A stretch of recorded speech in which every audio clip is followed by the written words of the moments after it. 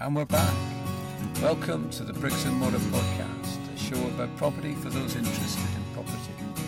If you're buying, selling, renting or investing in property, then this is the show for you, and I'm sure that in the next 20 or 30 minutes you'll find something of interest to you.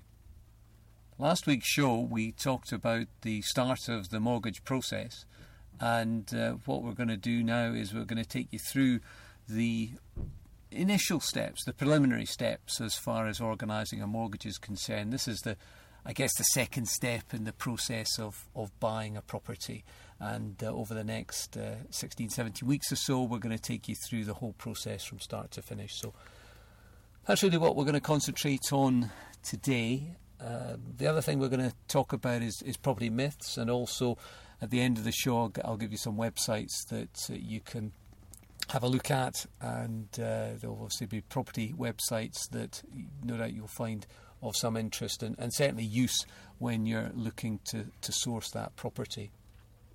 Mortgage preliminaries, when we're talking about mortgage preliminaries, as we will do in a short while, we're talking about affordability. Long gone are the days where banks and building societies were prepared to lend you 6, 7, possibly even 8 times your salary. So affordability is the watchword as far as lenders are concerned these days. We're going to talk and take you through Experian reports. Bottom line is, if you don't know what an Experian report is, or an Equifax report, credit score, you need to know that. That's one of the absolute givens that you have to know about when you're looking to buy a property. We'll talk about decisions in principle, and also the strange topic of soft and hard footprints. Nothing about size of your feet, but more to do with having too many of these, and that could put a kibosh on your chances of getting a mortgage and eventually purchasing a property. So I'm sitting here in the mobile studios, just dropped off number 1 daughter at athletics, and I'm contemplating going for a run. We're down at Scotstoun, and I'm probably just going to go on to the old rail track there. I've got the Qatar half marathons coming up in about a month's time, and I haven't really done too much training since I came off the Rotterdam Marathon about a fortnight ago.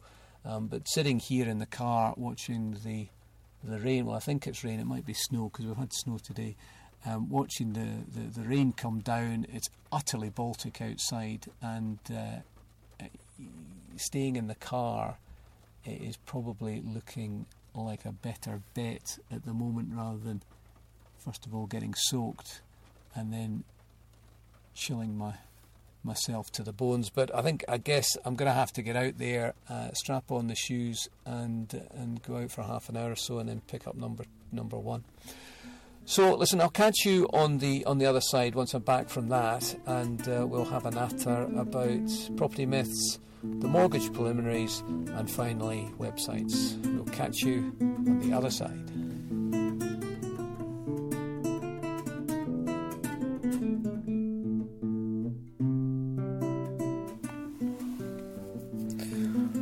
All right, we're back here, and we're going to talk about some myths.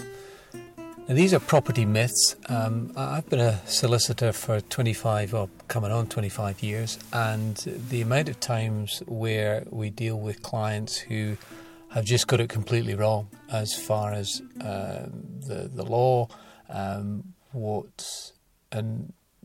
what really they think about as far as what the legal implications are as far as making a decision on a property, can vary incredibly.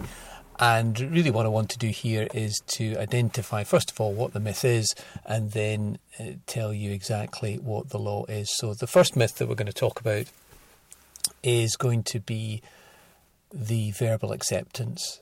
The amount of times that I've had a client come to me and say they've spoken to whoever and they've said that once an offer has been verbally accepted, then there is no way for either the purchaser or the seller to renege on the deal. That's just a nonsense. All I can say is that is just a nonsense. The contract in both England and also in Scotland is based upon a written contract. Okay, if you verbally agree a deal with somebody, then it will only be cast in stone once a contract has been concluded.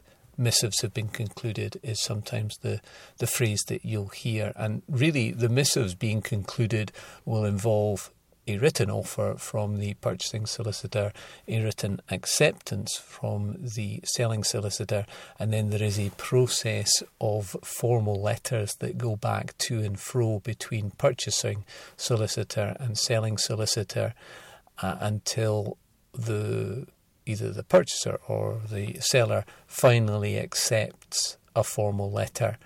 Sometimes the missives will consist upon just 3 letters. Sometimes it's 4, 5, 6. Very rarely does it go past 6 letters. But ultimately what a solicitor should be telling his client is as soon as missives have been concluded, then confirmation should be given to the client so that they can then understand that they have got a contract in place. So that is conclusion of missives.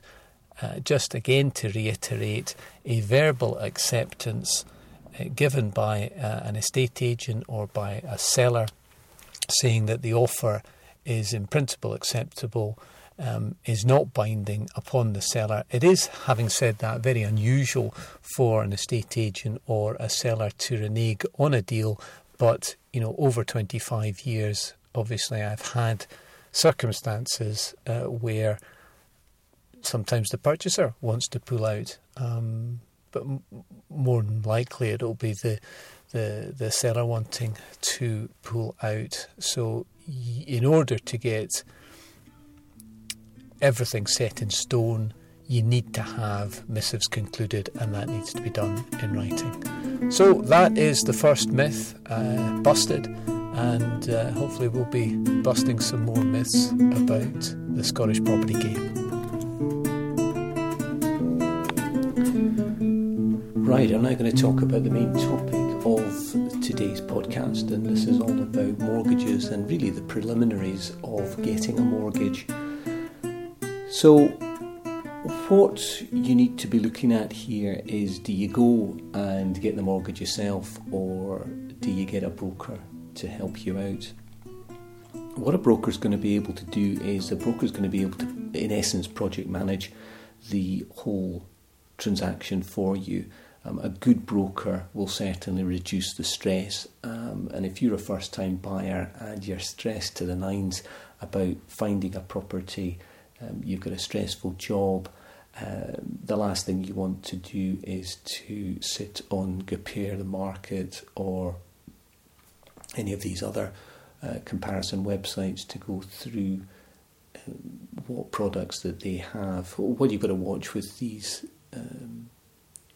Compare the Market type websites is that not all of the lenders are there, so you're not necessarily getting a whole market perspective, and that's what a broker, that's one of the additional things that a broker will do for you, is that the broker will scour the whole market just to make sure that the broker gets the best deal on the market. The broker has certainly got more knowledge than you as to what products are out there, and again, a broker will sit you down and a good broker will identify what the best product is for you. It's not always a 2-year fixed. You might want to look at an offset mortgage or a current account mortgage. I do think that if you're not employed, then you really should be looking at a broker, somebody who's self-employed, a director of a company on a contract. These are the kind of mortgages now that are available, but I think that trying to get a mortgage if you are self-employed, a contractor or a director, is becoming increasingly more difficult. Not all the lenders are prepared to look at these kind of mortgages, so you're probably best looking at a broker for that. If it's a time-sensitive transaction, then again the broker is going to know the business development manager, and any broker worth his or her salt will be able to pull some strings that certainly you wouldn't be able to do if you were just approaching the high street bank.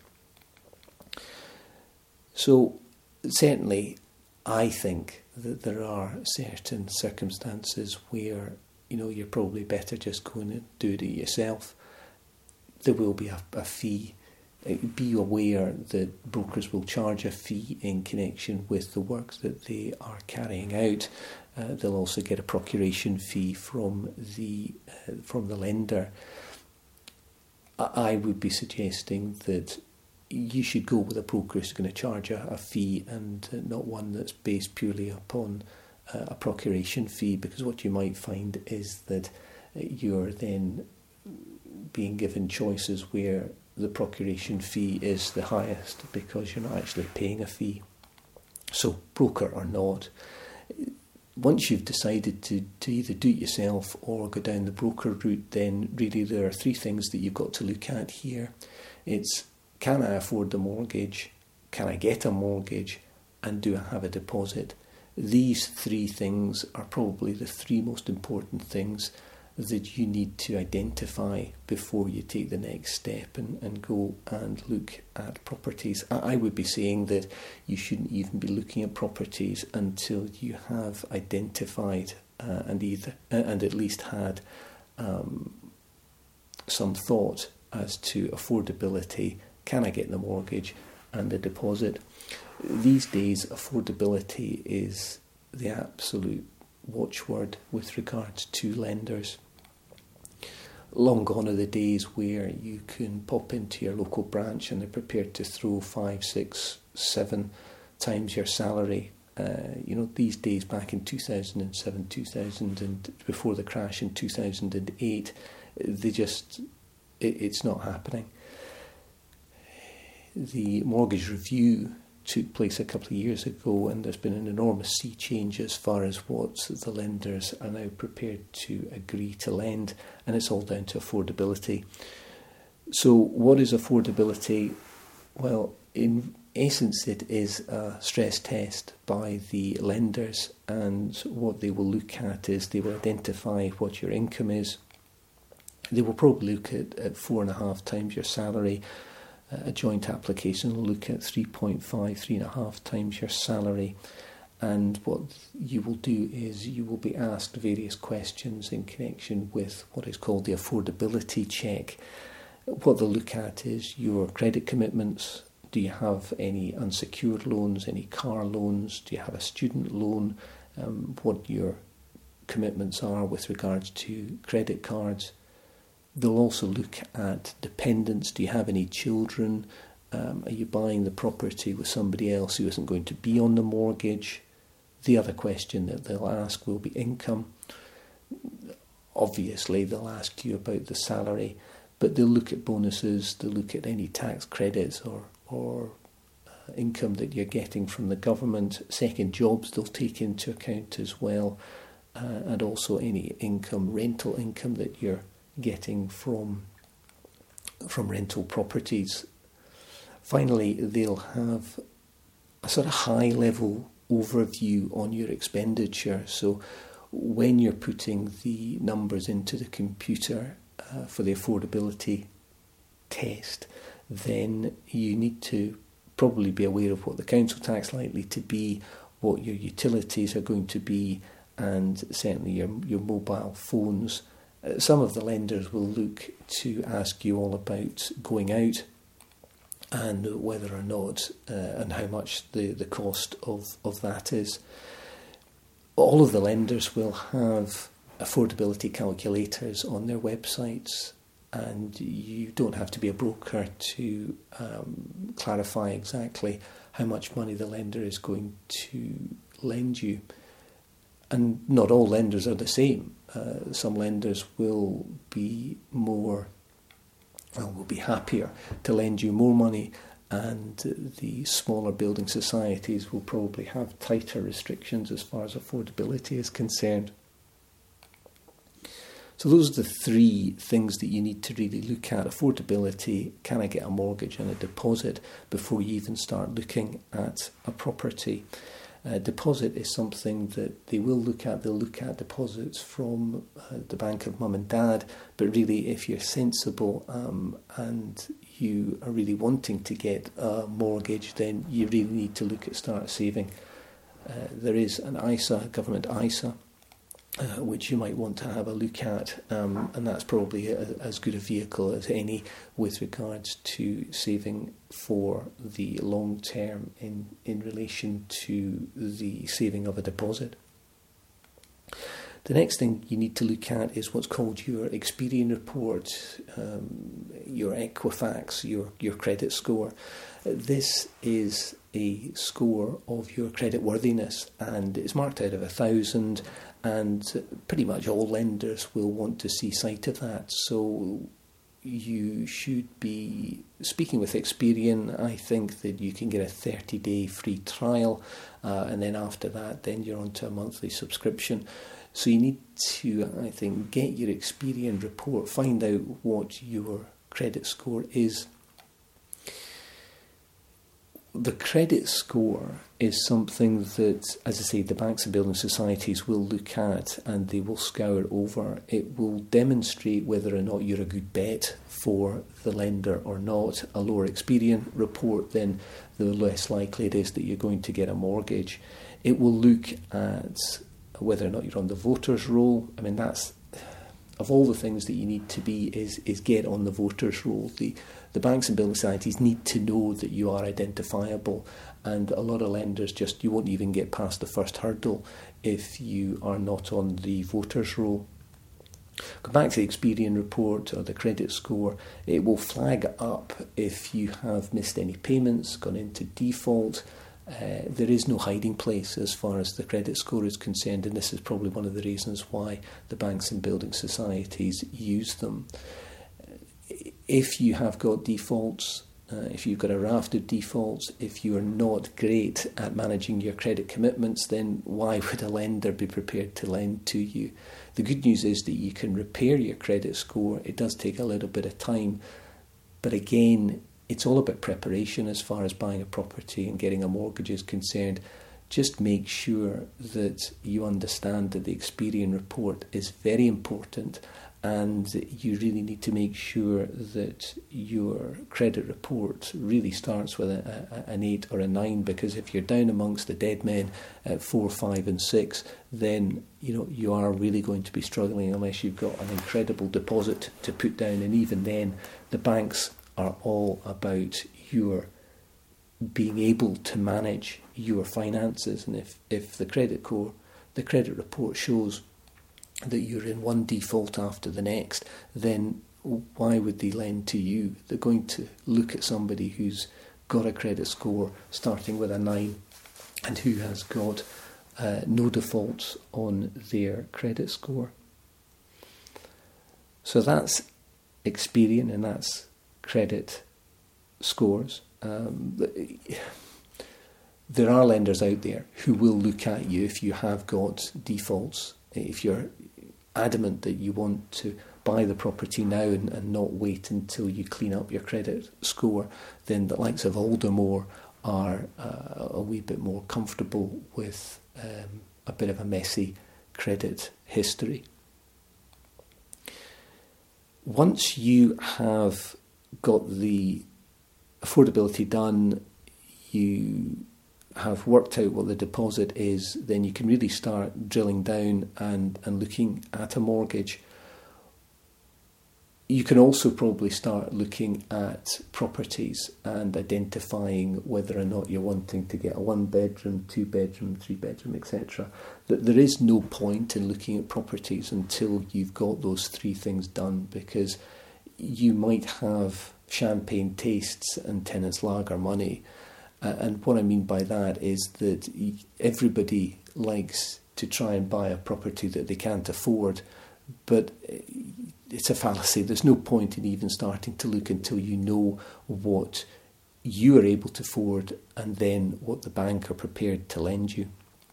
So go out, once you've done the affordability and the deposit, go out, start looking for property, and once you've got the property, then the next hurdle is the decision in principle.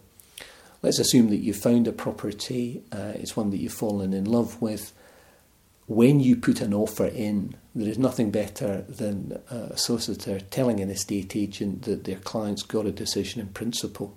And those are the three magic words: decision in principle. That's what the estate agents want to hear, because what they know by hearing that is that you've gone through the affordability checks, you're a pretty good bet as far as your credit score is concerned, and the only thing that remains outstanding is the underwriting process. And if you're in competition at a closing date or in competition with somebody else, you're certainly going to be ahead of the queue if you have a decision in principle. It demonstrates that you are a better bet and more organised than somebody who doesn't. And really, that is what the estate agent and the seller is wanting. They're wanting somebody who's going to give surety, somebody who's going to be able to move the transaction forward quickly, get missives concluded quickly. We'll come and talk about this in the coming weeks. But the whole crux of buying and selling property is round the missives, the contract. Without a contract, you've got nothing, and nobody in their right mind, certainly a purchaser, nobody in their right mind is going to be contracting to buy a property unless they know that they're absolutely nailed on as far as a mortgage is concerned. So back to the decision in principle. The decision in principle will take the parts of the affordability test, the stress test, and it will add on and go in a wee bit deeper as far as information is concerned: income, expenditure, dependence. There's three parts of the mortgage process. You've got affordability, you've got the decision in principle, and then you've got the full application. And the decision in principle is halfway between affordability and the full application. The lender will give you a piece of paper called a decision in principle. That will state that they are prepared to lend you a certain amount of money, but there are caveats on that. The caveat is really that it will need to go to full underwriting. So in full underwriting, they'll need to have a look at the survey. They will also need to take up employers' references. If you're self-employed, they'll want to see your what are called SA 302s. We'll touch on that in the coming weeks. And they may want to look at the last 2 years' certified accounts. So once you've got the decision in principle, then you can really be moving forward with the purchasing process. The thing is, and this is what you've got to watch, the decision in principle will only last 90 days. So that's 3 months. And I'm just about to tell you about soft and hard footprints, and this is where it becomes a little bit tricky as to the timing of getting a decision in principle. The good news is that if you've got all your information in place, then getting a decision in principle is a 30-minute job for any decent broker. But a decision in principle will only last 90 days. So as a solicitor, what I would be looking, I think, to get the client to do is that if you were on a one-to-one negotiation and it wasn't a closing date, and you were fairly certain that this was the property that you wanted to buy and that you were the only cab in the rank and the only other party interested, and in all likelihood it was just down to the money as to whether or not you were going to be successful, I think in those circumstances I'd be asking the broker to get a decision in principle because we were fairly confident that the offer was going to be accepted. If, however, that you're going at a closing date and everybody in their ante wants this particular property and you're up against 3, 4, 5 people, and the chances are you've not got a great deposit, and the chances are that although you love the property, you're not, it's going to be unlikely that you're going to be successful, then I think in those circumstances what we should be explaining to the lenders is that you explain to the estate agents is that you don't have a decision in principle. There are ways and means around that, and really it's all down to the soft and hard footprint. So I better explain to you exactly what I mean by that. Not only have you got the issue of the 90-day period that the decision in principle lasts, The issue with the decision in principle is that for a majority of lenders, in fact many lenders, there's not too many out there who don't leave a hard footprint. And what I mean by hard footprint is that the decision in principle will leave a hard footprint on your credit file. And that can lower your credit score. The more decisions in principle, the more hard footprints that they leave on your Experian report, the lower the Experian report will become, and the lower the Experian report will become, then the less likely it is that you are going to be able to get a mortgage from a bank or building society. So you're a bit of a catch-22.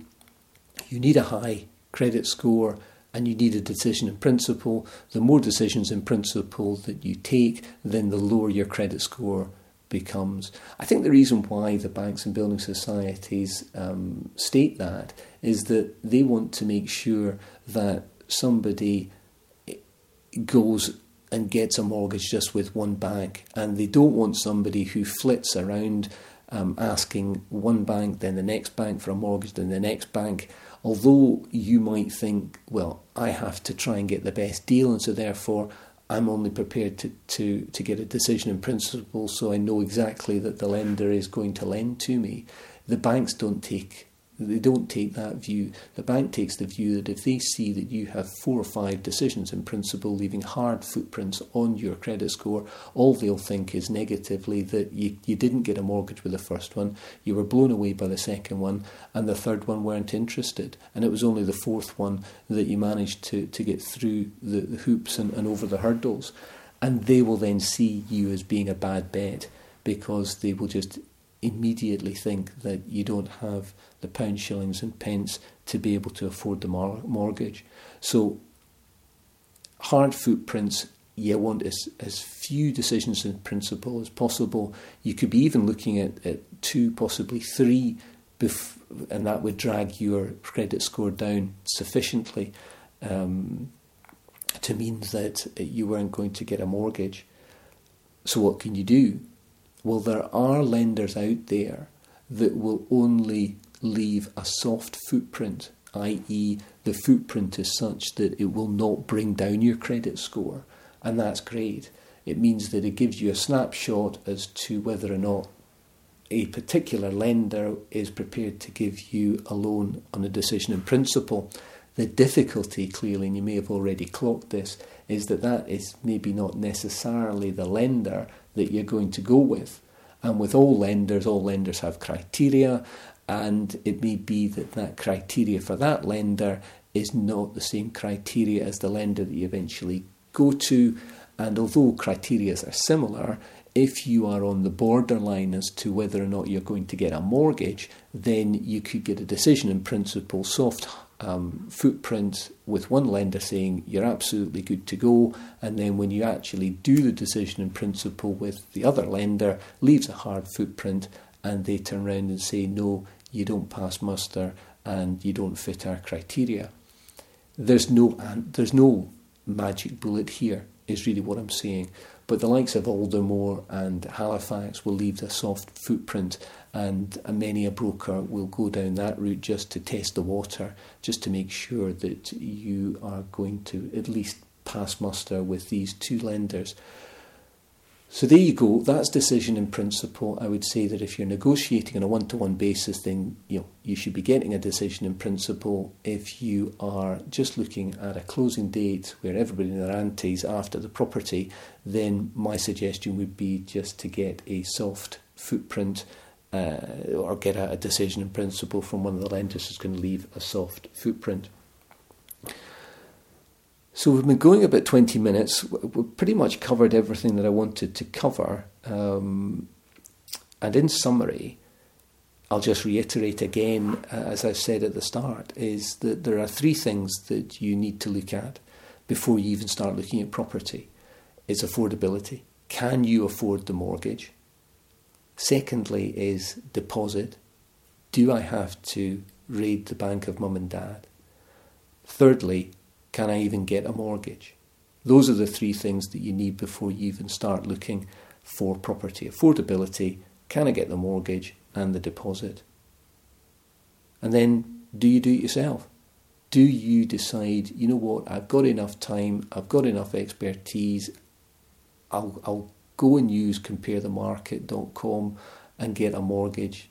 Well, that's fine. There will be people out there who that fits the bill, etc. My own point of view is that, a broker is going to be able to be the best person to look for a mortgage for you. He's going to be able to answer your queries. He's going to be able to project manage the deal. He or she is going to give you the best options open to you, whether that's a fixed rate, a tracker rate, an offset mortgage. In fact, the broker might come up with things that you never even thought about, and that's what you're paying. You're paying for their expertise. They'll look at market, they'll look at the best deal for you, and as I've said before, they'll project manage the whole process for you. Buying and selling of property is all about being organised. And if you can have all of your ducks lined up, then the whole process is going to be less stressful for you. And if you're not organised, then it's going to be stressful.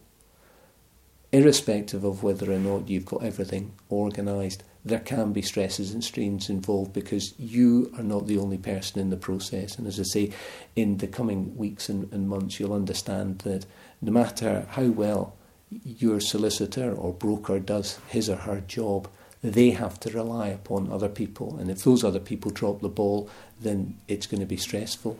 So why do that yourself? Get a decent, good solicitor, get a good broker, and they'll be able to help you out. Affordability, can I get the mortgage, deposit, and then start looking for a property.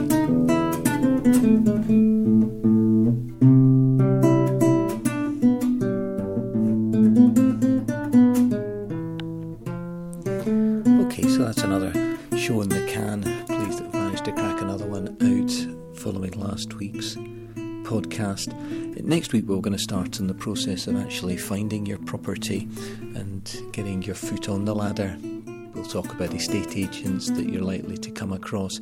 We'll tell you a wee bit more about what you should be doing as far as the viewings are concerned and what questions you need to be asking the seller. We'll also be telling you who you should be speaking to and, in essence, finding out a plan for you to get your foot on the property ladder.